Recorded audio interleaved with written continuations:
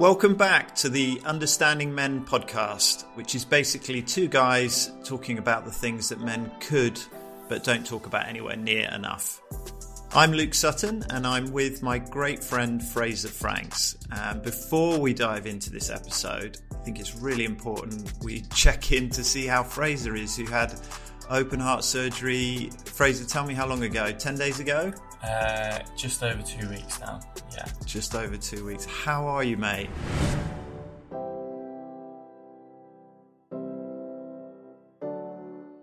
I'm good now, yeah. I feel I'm still recovering. It's still very painful and probably has been the most difficult couple of weeks of my life, I'll be honest. Lots that's gone on in all aspects. Very emotional time.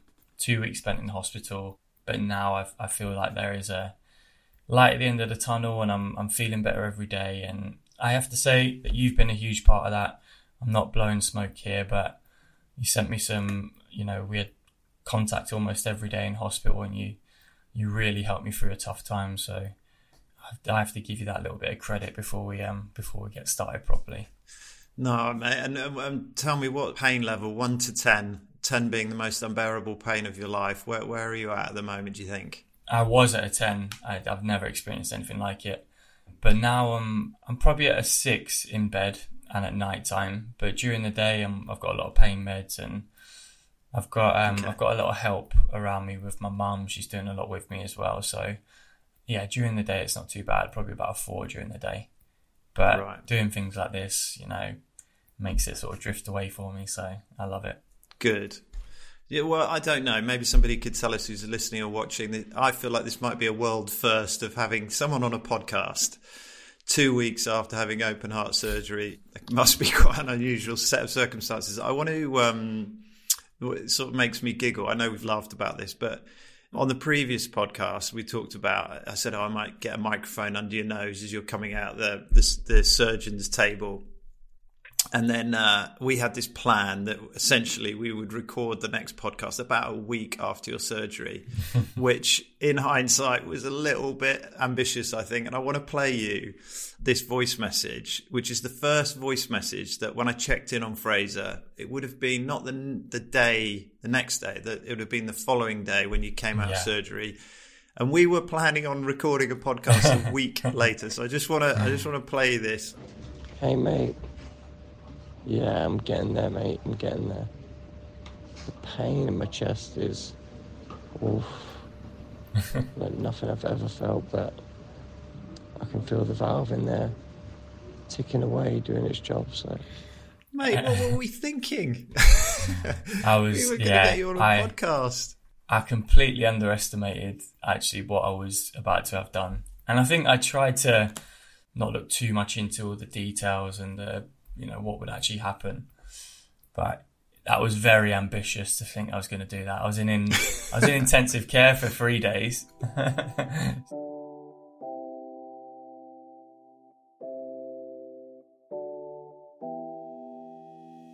Right, well, thank you everyone for joining us again for this third episode.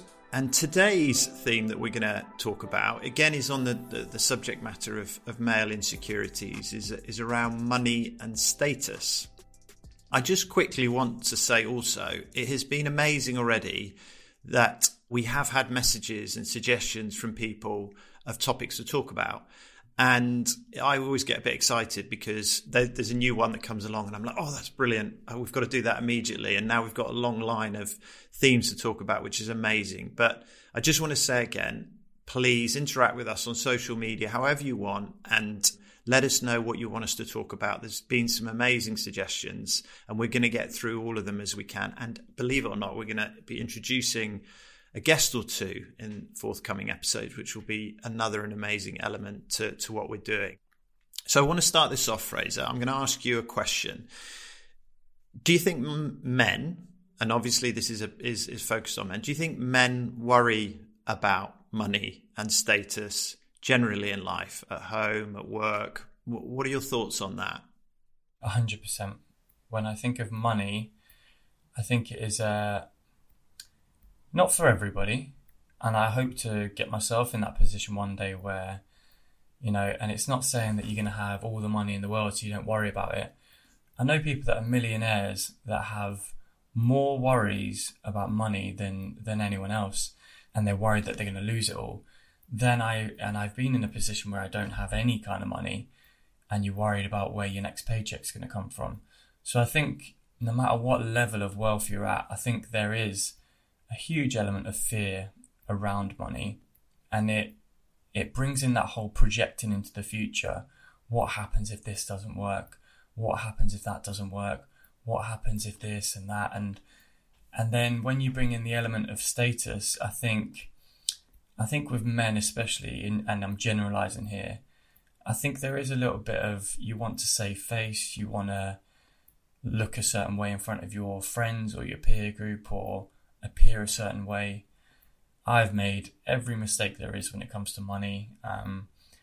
When I was a young footballer, I probably tried to let people think I was on much more money than I actually was, because I wanted that status and wanted people to look at me, and it was that ego element of it. But I've learned a hell of a lot of lessons through money. I've wasted a lot. I've spent it on things I don't really want to spend it on. Things like cars, and that is for status, where I have no interest in cars, but trying to impress people that don't really matter. Teammates, girls, whatever it might be. So I've had a lot of emotion and fear around money, and I can speak from my personal point of view. I'm hoping and I'm working on releasing a lot of that. And I think a lot of the spiritual work that I do, a lot of the conversations that we have about, what will be, and relaxing about things and not trying to over control everything. But the status element for me, I feel has gone quite a lot. I drive a Fiat 500. I'm not interested in designer clothes. I don't feel like I have to look a certain way or appear that I've got more money than I have. And I think that's just a part of me being more comfortable in my own skin. But I've had to learn that a hell of a lot going forward. But yes, to answer your question, definitely a lot of fear around money and I think men in general. But I'll flip that on you because that is a really good question. I'd like to get your point of view on that. Yeah, I think the interesting thing is also diving into what we mean by status. So there is a status around material things, looking like you said. I think everybody, well, no, that's a massive generalization. I've certainly been guilty of it, where you want to, especially when you're young, you want to appear wealthier than you are, or you want to appear, that. And as with lots of things we talk about on this podcast, that isn't exclusive to men, that's men and women. That's a different thing. I think the interesting thing about status that I want to dive into as well, and it is linked to money, is status within a household or within a team or within a business or a work environment or a friendship group. That's really interesting, because I think, and maybe in the household it's the most sensitive. What is that thing that makes men feel uncomfortable about their status within that environment? Is there a place that men want to feel like they're the head of the household, want to feel like they're the provider, want to feel like they're the leader?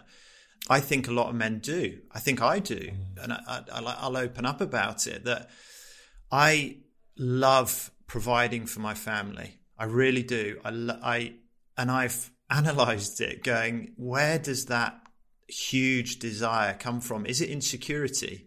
Is it ego? Me going, well, I want to be the boss man. I'm the one who's providing. And I've really dug into it. And I'm going to bring a friend of mine onto the podcast at some point, Simon Cusden, who I've mentioned to you, Fraser, who's got some amazing knowledge and opinions and research on this. But that status of, where does that come from, and do we worry about that? I think is really important to talk about, because is it driven by ego and insecurity? If I'm not on top, then I'm not here at all. Or is it something a bit more primal, where a man wants to feel like they're in that position of being a provider and a leader within the household or whatever it might be, and how they manage that is a really important dynamic. And in an age in which, amazingly, women are becoming more powerful and being providers themselves in different dynamics, how that affects that thing. And I think that men have struggled with that and not sure where to position it. And I don't come from that sort of environment, but I'd be really interested to hear from a man who's not the breadwinner in the household and how they find that, because that exists, plenty and exists in a really healthy way. But whether there's been a journey for them in that of finding how that feels for them in status. Does that make sense to you, Fraser? Yeah. And I think I mentioned it to you before that I've got a really close friend whose wife does, out earn him by a hell of a lot. And she's a very, very successful woman, lots of businesses.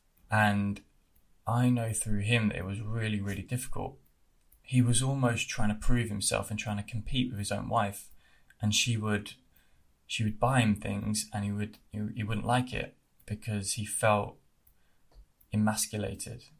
He felt like he should be the one. What sort of things? She'd buy him gifts or buy him just things like for the house? She treat him to I remember she treated him to a really nice watch. And he, it's something that he wanted for a long time and he loved it. But because she bought it for him, he felt a little bit like, I should be the one buying you gifts and buying you this. And he flipped it on me, and I've never been in that position before. And I can only... It's really difficult because I haven't been in that position before. But I was just thinking hypothetically of my wife. If she was earning much more than me, I'd be really happy for her.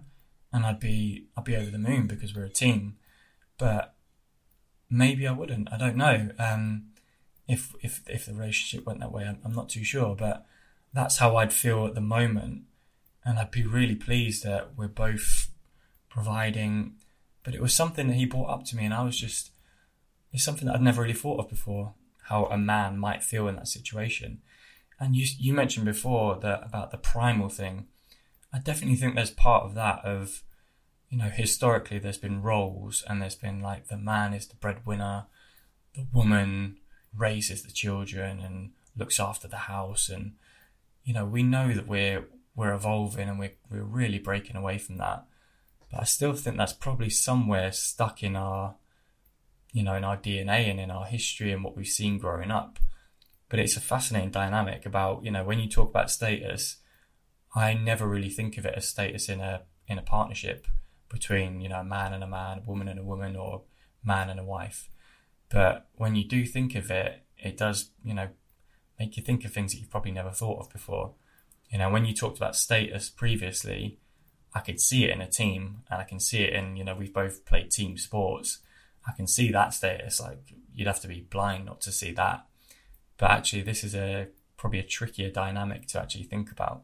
Yeah, I mean, the example you give about your friend is that's the crux, isn't it? That dynamic of how he feels and where that insecurity comes from. Why is that an issue? Why do we feel, maybe it's a wrong phrase, but threatened by a woman in that sort of movement of status? I'm kind of asking the question, and I've got my own opinions. I think there's a bit of primal. And I think when you're talking about coming from our history, and I want to actually dive into this in more depth in future podcasts, but, you go back to kind of Viking ancestry. The woman is not a submissive person within that dynamic. That, that women were very strong characters, but men were also those out there hunting, fighting, gathering, etc. But it wasn't to demean the woman's role at all. But there was definitely that element of the man going out there and doing that. Whether that comes through in our ancestry, I don't know, is the answer. But I suspect there's something there that men want to feel like they're doing that in one way or another.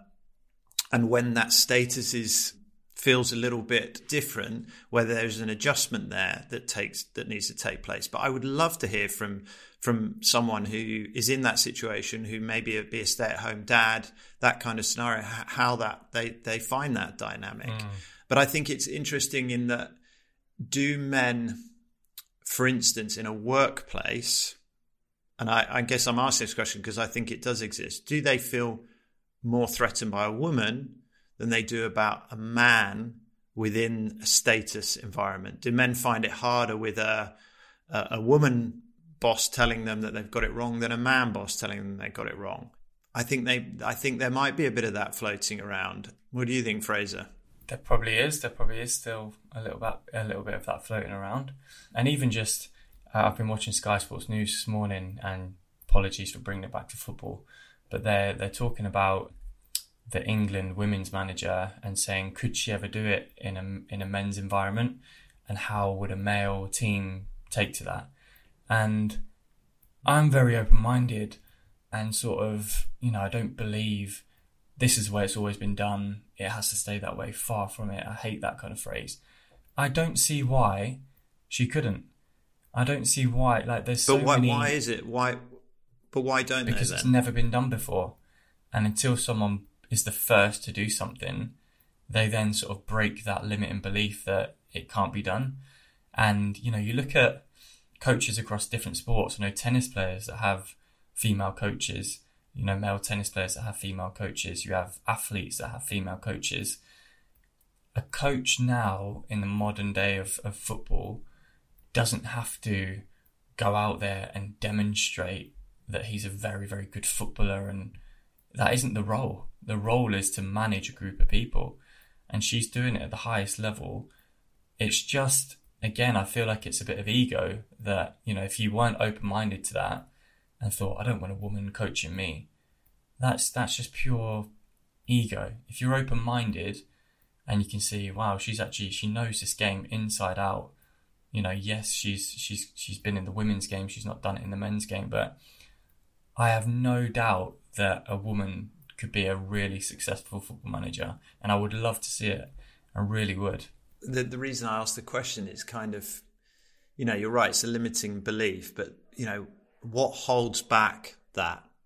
What is it that in an environment and men are talking about who's going to be the next male England football manager, they look at men immediately. There's something going on there. That's not by accident, It's why is it that there's a limiting belief around that's come from historical times that then men deal with in a way in which they feel a bit affronted and they're a bit like, well, I don't like that. That doesn't seem right to me. It is ego, but there's something quite deep about it. I remember, she's a friend of mine, and I did manage her for a period of time.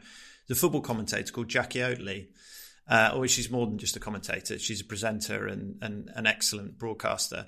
Jackie Oatley, I don't know if you remember, and I can't remember the exact year, she was the first woman to commentate on Match of the Day.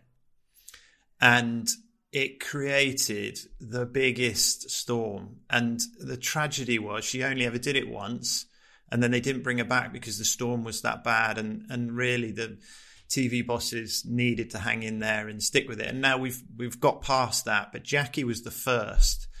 And, it's interesting that men we couldn't deal with, and mate, we're in the community, we can't just point the finger.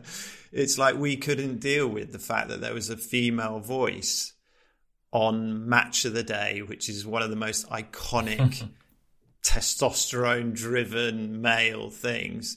We couldn't deal with it, that there was a female voice in it. And it's like, what is going on there? And I really do think it's about the fact that there's something primal within men, which I really want to discover and delve into more, that has carried through ancestry and got wrapped into ego, a kind of fundamental demand for status. So it's like fear-driven. If I don't have this status within whatever it is, then we're losing. It's like if I give an inch here, we're losing. And I think then the reaction is so defensive. It's so limited in our beliefs. And maybe it's the next evolution of of our kind of, well, it's happening already, but as we're going through society, is that men need to work this out. Not women. We need to work this out. We need to get our shit together here, because women are awesome and are powerful and amazing, and Why are we sitting around talking about who's going to be the next England football manager? And in the top 2 or 3 names is not the current England women's football manager, who's brilliant, who's achieved far more success than the men's team have in recent years. We've got to get our shit together around that. Yeah. And I can only imagine, and I see it all the time, because I work really closely with a female footballer, and you can see it when there's a commentator, when there's a female pundit, and I think it's brilliant the way that in the last couple of years, I think Sky have done it really well, BT have done it really well, where, they slowly embedded a female voice within the group. They haven't gone, right, we're going to have 5 female, pundits doing this game. They've slowly done it, but there's still, I know people like Alex Scott, Eni Aluko, there's a few others that have come out and shown like the abuse that they get. And I see it all the time with Lee that I work with, the female footballer. And the comments are just they're from very insecure and threatened men. And the comments are, get back in the kitchen, what does she know, blah, blah, blah. When actually, that bloke that's saying, what does she know, has probably never achieved any great feat in football, but is just a fan who likes watching it. Whereas this person, who happens to be female, has dedicated her life to it, has studied it, has worked on it, has played it every single day. She probably knows what, a little bit more than you do. And maybe that's a bit of a dent in your ego to go, actually, she knows more than I do. So it comes back to that feeling of being threatened and ego. But I don't really know where that comes from. You see, I think it's too simplistic to just... You see, I agree with everything you said, and it's completely unacceptable. But I think it comes from more than just ego and fear. I think that's a historical thing that's wrapped in over time. But I think it's come from somewhere, and it's come from something within the male energy about where we want our status to be in a certain situation and where we feel comfortable with it. And I think in time, as there's been rife sexism in different industries, it's just compounded on that. And then we arrive in an era in which feminism has been amazing and has done so much for female empowerment. But as men, we haven't quite worked that out. As in, where do we sit in it? Do we just ignore all those feelings and just drift back into the background, which we're not comfortable being, or do we try and find where our status sits within it? And I think we're in real time, men are trying to work that out, and it's around something like football or sport. You see it so much because it's literally like slapping you in the face. Like, why don't we think about this? Why don't we think about that? What I'm trying to say is I think there's something primal within it, which needs more investigation. It's not, by the way, to anybody listening, it's not me saying, oh, that's the excuse for that behaviour. There is no excuse for that abuse that Alex Scott or Eni Aluko or any other female pundit in any sport get, or any woman at all. I'm not saying that. But I'm saying it's come from somewhere historical to get to where we've got to. And that's the bit. It's like, if you're to truly understand something, then you need to have knowledge of all of it. And I don't know if that's something that we've really looked at. And I want to look at that primal angle of how men and our status has evolved. It really links back to the last episode that we said as well about sex and porn and that need to dominate, and that coming from somewhere as well.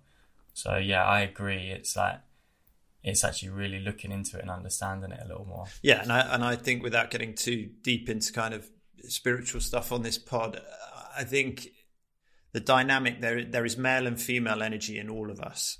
In a man, there is male and female energy, and I think there's a synergy, there's an equilibrium of how they work, in which will have developed over time.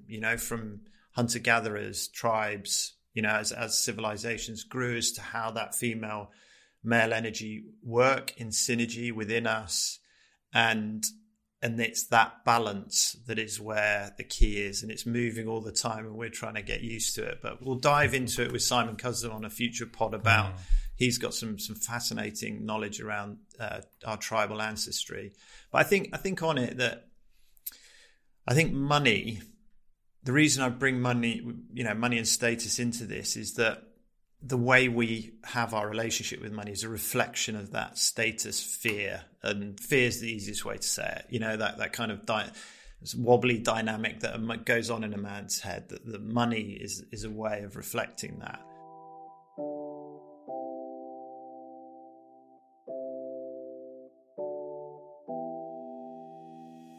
I want to ask you another question, Fraser. Okay, if you were, I know I'm a good bit older than you, but if you were a young man now, I've got a 14-year-old son, okay, not quite a man, but he's fast approaching, who's grown up in an era of social media, so he consumes so much of what he's getting. What do you think his expectation is on how much money he should earn? It would be on social media, and for the target audience of a 14-year-old, it would be the absolute extremes. That you're a failure if you're not hustling and grinding, and you've got a business set up doing drop shipping or whatever it might be at the age of 15, and you're not working 20 hours a day and everyone else is sleeping, and you've got to have a Lamborghini or a Ferrari, and you could be a YouTuber and do this and it's just the absolute extremes. And you look at, I don't know, I think even coming back to our own, I when I was a young 14-year-old, I didn't think about money at all, and I wanted to be a professional footballer so badly, but that's just because I loved football. And I can honestly say I did not care one bit. I didn't even think about what that would mean in terms of, how much a top footballer got paid. I didn't think about money. Yeah, I tell you what I thought about, because I said before, my mum's moving house and she's dug out old letters and stuff. I always wanted to look after my mum. I always wanted to buy her a house or make sure she was secure. But I can honestly say, I never had dreams of being of the cars and all this kind of stuff. I just wanted to do what I loved. But I didn't grow up in a social media era. But I know now, if I was on TikTok or Instagram Reels or whatever, what they do is they show you, they're not going to grab your attention if they show you the medium. If they show you the average, or if they show you normal life, they're not going to grab your attention. So they have to show you the absolute extremes. And then you get caught up into that world, and you're probably talking to your friends at school, and then that status does come in. And yeah, I don't necessarily know the answer, but I can imagine for a 14-year-old, it's very, very extreme. I think you've got huge, huge influences. And I've tried to have a little look at that and do my own research on who some of these, the main influences are for a 14, 15-year-old kid. And yeah, I'll be honest, I don't find them very healthy. And it's a confusing time as it is. So that just adds even more to it. But yeah, I'd love to hear your experience on that, because you're on the inside. Well, yeah, I think, by the way, I think the hustling and grinding thing, I'm good with that. I definitely, people to go work, we've got some of it I am. Yeah, the kind of work ethic. Yeah, I get it. I think it's, let me give you my favourite friend from this podcast, who I brought up in our first ever one, and I'll do again, Andrew Tate. And I feel like I'm on a personal thing with him, and I'm not at all. But he just is a library for helping us with this kind of dealing with this nonsense. I'm going to bring you out an Andrew Tate, who's obviously been all over social media in previous times, really connecting with teenagers and young men. One of Andrew Tate's quotes: "Everyone has a Lambo or a Ferrari. It's easy." So I thought, okay, that's an interesting one. Let me work it out. Everyone has a Lambo or a Ferrari. It's easy. So I don't have a Lambo or Ferrari. So anyway, but let's broaden it out. So I thought I'd do a bit of digging to find out how many Ferraris and Lamborghinis are produced a year. So roughly, and if anyone wants to correct me, please do. Roughly about 9,000 Ferraris are produced globally per year. And there's a few more Lamborghinis produced per year, about 9,000 well, I've got 9,233 written down here, but we'll just say around 9,000, right? So that's 18,000 produced a year. And obviously they last for a few years, but let's think about the world's population in the billions. Let's not even worry about the world's population. Let's just think about the population in the UK, for instance. What is it in the UK at the moment? 60, 70 million, something like that, I think. Oh, God, I hope I've got that right. And everyone has a Lambo or a Ferrari. It's easy, according to Andrew Tate. Well, if this is the guy who's delivering the message to our teenagers and young men, it's an idiotic thing to say, because it's not even vaguely true. Not even remotely true. But if that's a guy who's pumping it out on social media, who's connecting with those guys, going, everyone has a Lambo, everyone has a Ferrari, it's easy. What do we expect of young men here? What are we expecting? If that's what they're consuming, it's not. The people who own a Lamborghini and Ferrari are in the tiniest percentile of the population in the world, or in the UK. But what are we expecting of them? We're just sending them messages to say, so my 14-year-old, if he saw that clip, he would be like, right, if I don't get a Lambo or a Ferrari, I guess I'm doing something wrong immediately. That'd be right, wouldn't it? That would be the presumption, because it's meant to be easy, right? But then his way of doing it, and this is where he preys on young kids. And again, I've found myself, because I talk to groups of 16 to 18-year-olds around, football clubs. He's been brought up a number of times, and it's alarming the amount of, when you say, I've put his picture up a few times and just had it as a discussion point. It's so alarming when I say, what do you think of Andrew Tate? And they're all like, top G, he's the man, he's this, he's that. And it's just, and his way of, forget even, we've spoken about how he talks about women and all the rest of it, which is just ridiculous. But his way of making money is going, right, everyone should get a Lamborghini and a Ferrari. Don't get a real job, escape the matrix. The government want you to do this and that. What you want to do is join my university and I'll teach you how to get rich. So you pay me, I think it's like $40 a month, wherever it is, and I'll teach you how to get rich. But all it's doing is making him rich. He's getting rich. He's telling people, don't be a follower, escape the matrix. But then he's telling them to be followers of him, which is just contradicting that message. And he gets rich by people joining this university. Or, I watched a documentary on him a while ago about setting up, camera girls that would exploit men online for money. And there would just be like a big operation of camera girls and stuff like that. But it is these influences and these people that, I don't know. I just look at people like that and I think, right, if I want a role model as a kid or as a young person growing up, or even as me at my age, I still have real role models in my life. I look, and one of the first things I look at is, does that person genuinely seem really happy and content? And if they do, it's like, yeah, actually, maybe they're doing something right. I look at someone like him and he's just full of anger and against the world. And I just think, I wouldn't want to be like that. I don't think, even if he has got Ferraris and Lamborghinis, I don't think he's genuinely happy. And there's probably a hell of a lot of issues there. We don't need to go into all of those. But one thing that I did want to mention, Luke, just because it's been on the top of my head, we talked about the male and female dynamic and, what our young people are seeing and stuff like that. But just men amongst men with money and status.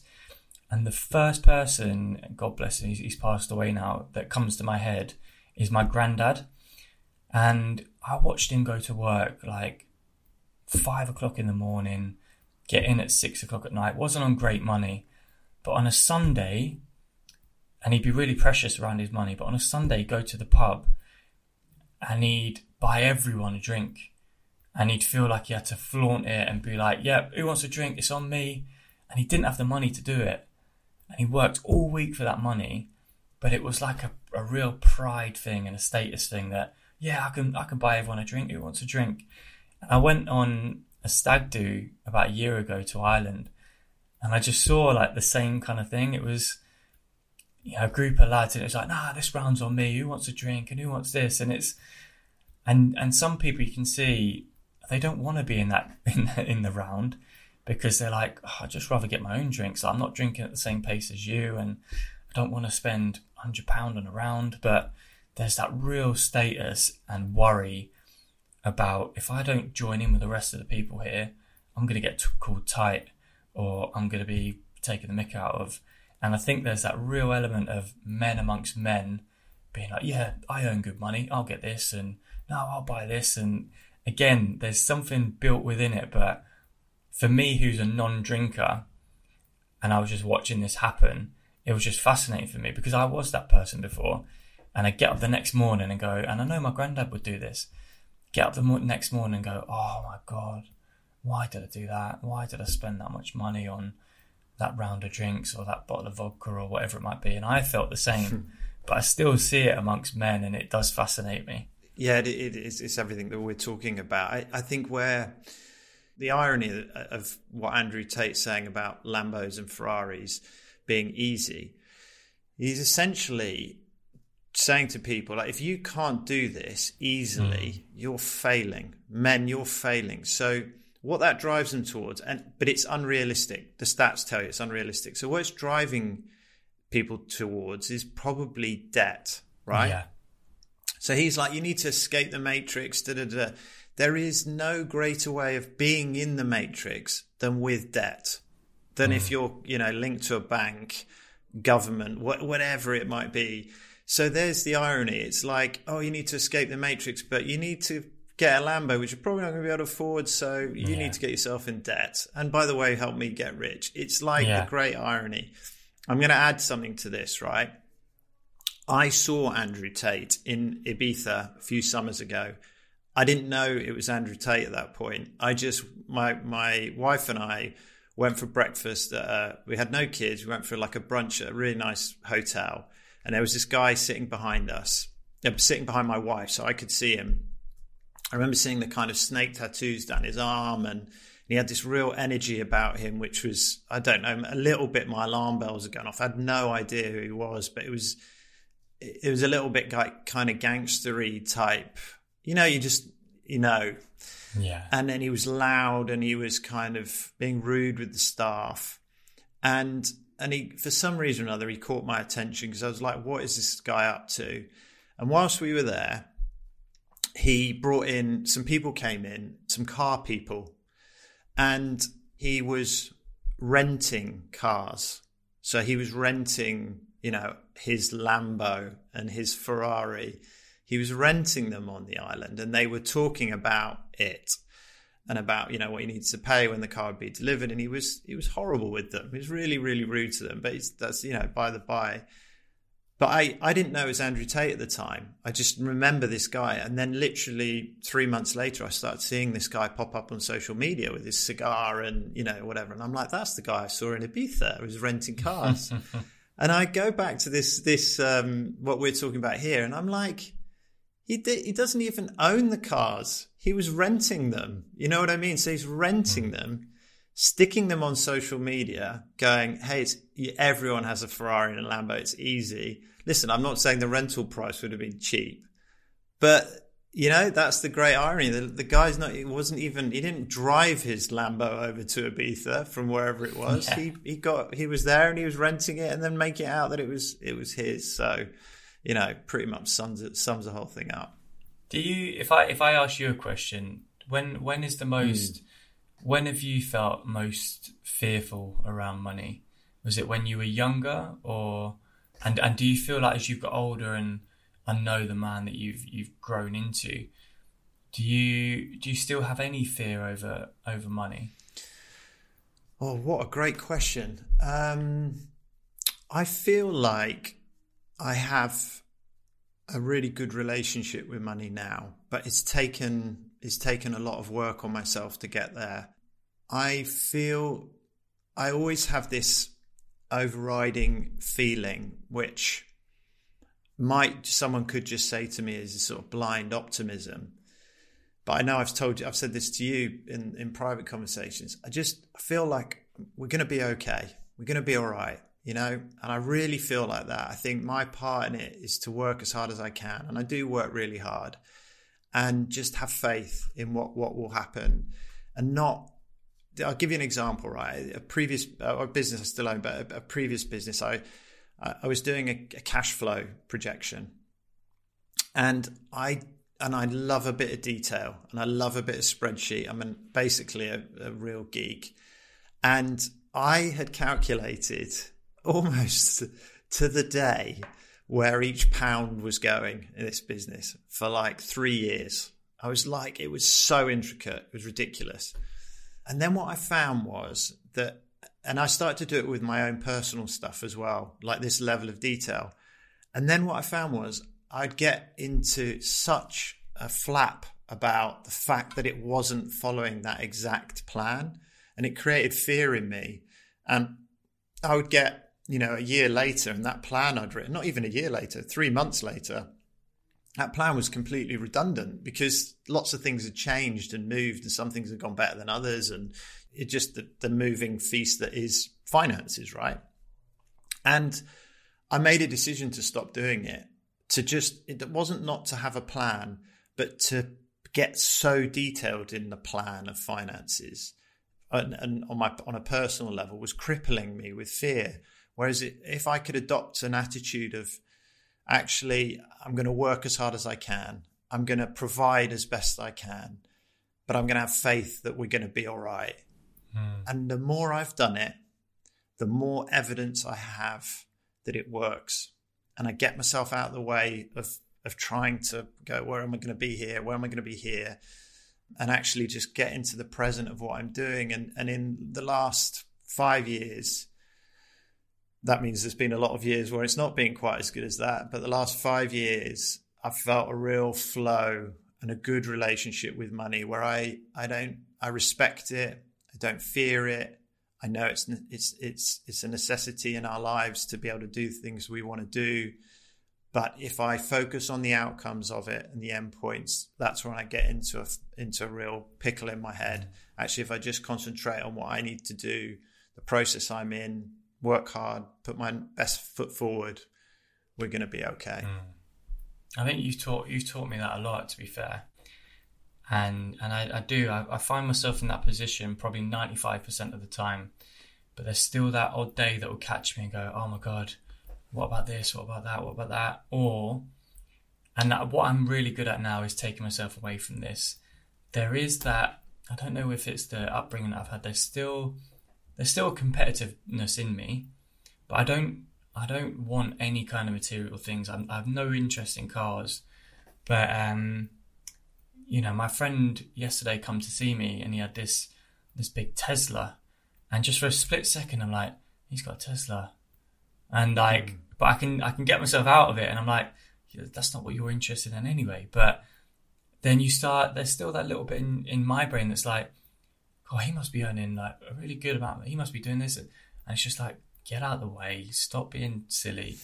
And now I think when I was younger, there might have been a real element of maybe envy or jealousy around that.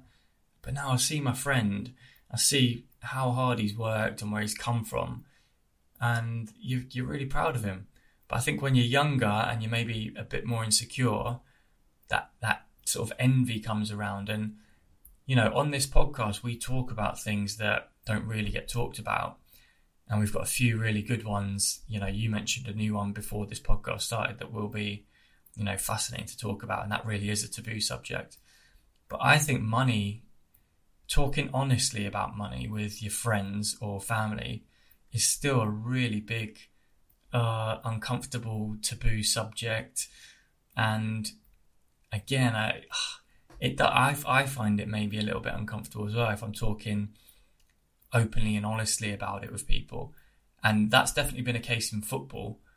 It's slightly different in, like in American sports, their salaries are published. So everyone knows exactly what each person is earning. But in a football team, it's all gossip and rumours about who's earning what. I've heard that they're on twice as much as I'm on, and I've heard this and I've heard that. And then there's definitely an element of competing and pretending and ego. And I would say the most fearful I've ever been around money was when I got caught into that trap of debt. And it was the most money that I'd ever been on at the time. And I'd signed for Luton Town. And on the first day, I'd come from a non-league club on, £300 a week or whatever I was on. I had an old dented car, Polo, first car, and that had been paid off. So I was paying no outgoings on a car, no interest in cars. But on the very first day, somebody said to me, well done for signing, welcome to Luton. You can afford a proper car now. And that comment there was just like, I need to, and it really did. It hit me. And the very next day I went to a Mercedes dealership and leased a car and got myself in a lot of debt. And, that year where I was on the most money I'd ever been on, I racked up a lot of credit card debt. And I ended up going to bed just panicking and worrying and really fearful around money. But strangely, it was at a time when salary-wise, I was earning more than I'd ever done before. But I tried to live above my means. I tried to buy things to impress other people. Just got caught into that trap. And it was a really harsh lesson for me. And it took me a good 3 or 4 years to clear that credit card and get out of debt. But it was one of the most valuable lessons that it taught me as a 22-year-old, whatever I was. Do you know, there's I'm now going to probably butcher this badly, but there's been some scientific research done on people's want of more money, that they always want 3 times more money than they've got up to a certain point. And I'll test you out with this. Someone earning £30,000 wants to earn £90,000. Someone earning £100,000 wants to earn £300,000. Someone earning 1 million wants to be earning 3 million. At what point do you think that the data showed that someone stops wanting that more? I have no idea if I'm way out of the ballpark here, but I'd say around 10 million. 30 million. Oh my goodness. It's mad, isn't it? How the mind and money keeps moving forward. I think, I've obviously just talked to you about my relationship with money. It's normal and lovely to have nice things in your life. Of course it is. To go on nice holidays, nice trips, be able to, it gives you options. There's no doubt about that. Absolutely. It's just the relationship of how money and status dictates what you're doing in your life and the decisions you're making. So, like you talked about in that incident, you felt you were given an influence which you reacted to in a certain way, which made you go and get a Mercedes, got you in a load of debt, even though you're earning the most amount of money. And that's the kind of how these things can play out. And I, going back to that Andrew Tate one, if that's the voices that people are hearing, it's easy to have a Lambo or Ferrari. No, it's not. It's not easy. It's not at all. So if you're a young man or a teenage boy, we've got to work hard. We've got to be smart. We've got to roll up our sleeves and, do whatever opportunities we've got in front of us. But to think that wealth and materialism of that level is easy to achieve is just driving people off a cliff in one way or another.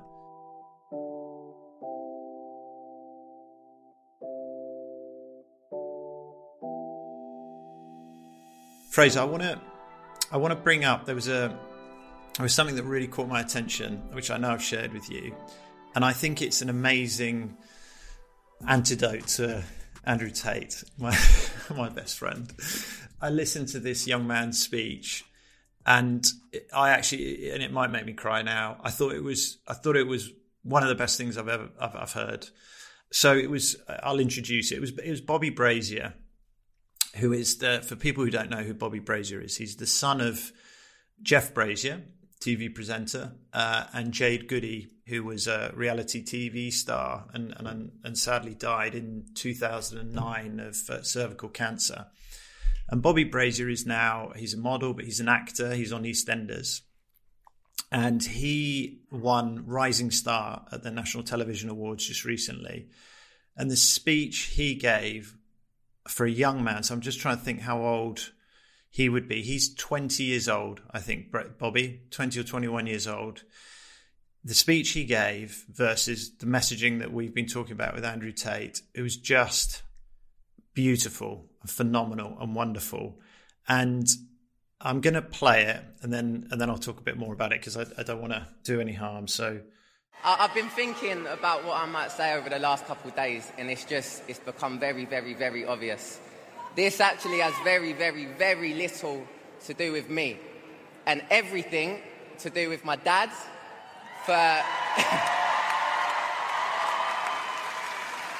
Over the course of the last 20 years, I've consistently heard him say, "Because I can."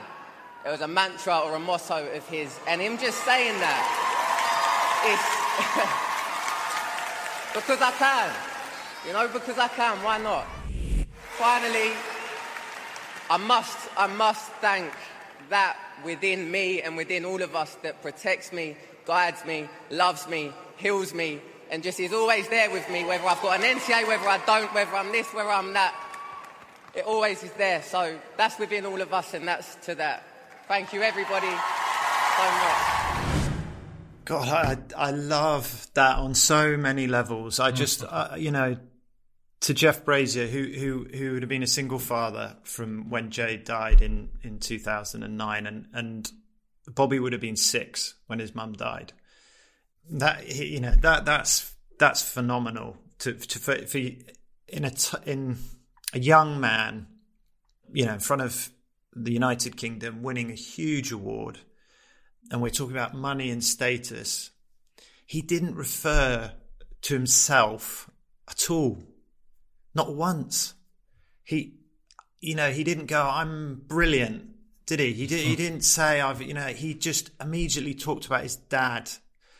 Oh goodness, I think that's incredible. And it went to Jeff and the audience who was crying, and I was crying with him. I just thought, wow, Jeff as a man, like what this podcast is all about. Look at your son and what you have instilled in him in this grand moment. He has handled it with such grace, and immediately he's not all about him. He's talked about his dad. He's talked about that thing within us that protects us. And he was like, it doesn't matter if I have an NTA or I don't have an. And what that thing is within him, I don't know, will be his understanding probably of God or some sort of spiritual understanding, which I relate to a great deal. But what a wonderful one, without trying to sound patronizing, what a wonderful young man, and what a great influence for people to hear and see. And to articulate that at his age, and to be brave enough to come and talk like that, and that not that his dad would be incredibly proud whatever happened, but for that little bit of payback for his son to articulate that in that biggest moment to him, the feeling that must give him. But also you can see just from that 1 minute clip, you can see the work that they've been doing at home throughout the years. You can see that they've got up in the morning, he's had a mantra and a motto, he's instilled that belief, he's probably talked about his mum. They've, you can just tell within that 1 minute, there's so much parenting work and love that's gone into that. And I think Bobby knows within him, and he's got, as you talked about that element within him that we've all got, he knows whether he won that award or not, his dad loves him no differently.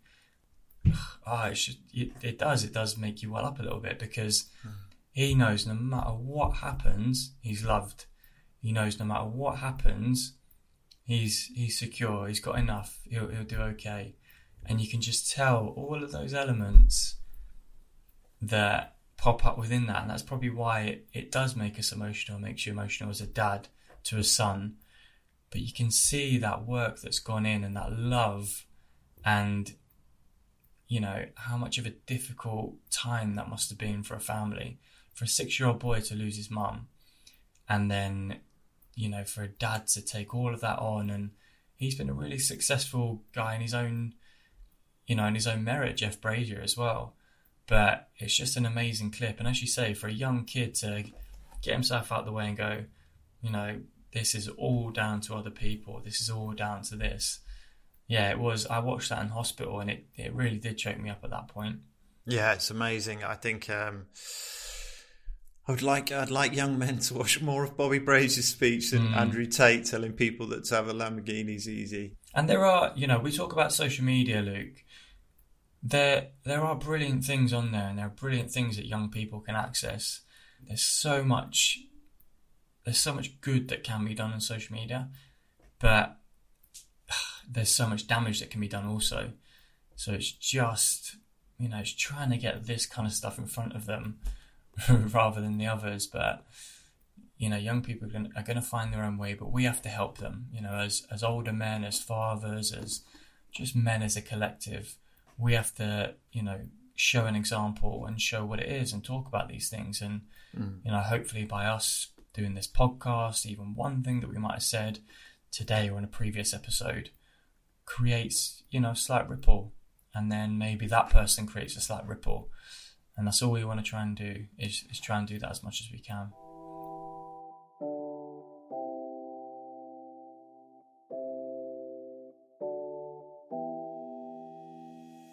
Thank you for listening to the Understanding Men podcast. As always, you can find us on all major social media platforms, including Spotify, YouTube, Instagram, TikTok, someone shouting out the window, whatever works. And we will be promoting every episode via our own personal social media. So please come and find us. Like I've said a million times, we want this to be as interactive as possible. So feel free to message us on our own accounts or on the Understanding Men accounts. Also, if you like what you've heard, then go ahead and hit the follow button so you don't miss an episode. Please leave us a review. Someone already has, which is amazing, and a 5-star rating because it will help others find us. So, thank you. Goodbye for now.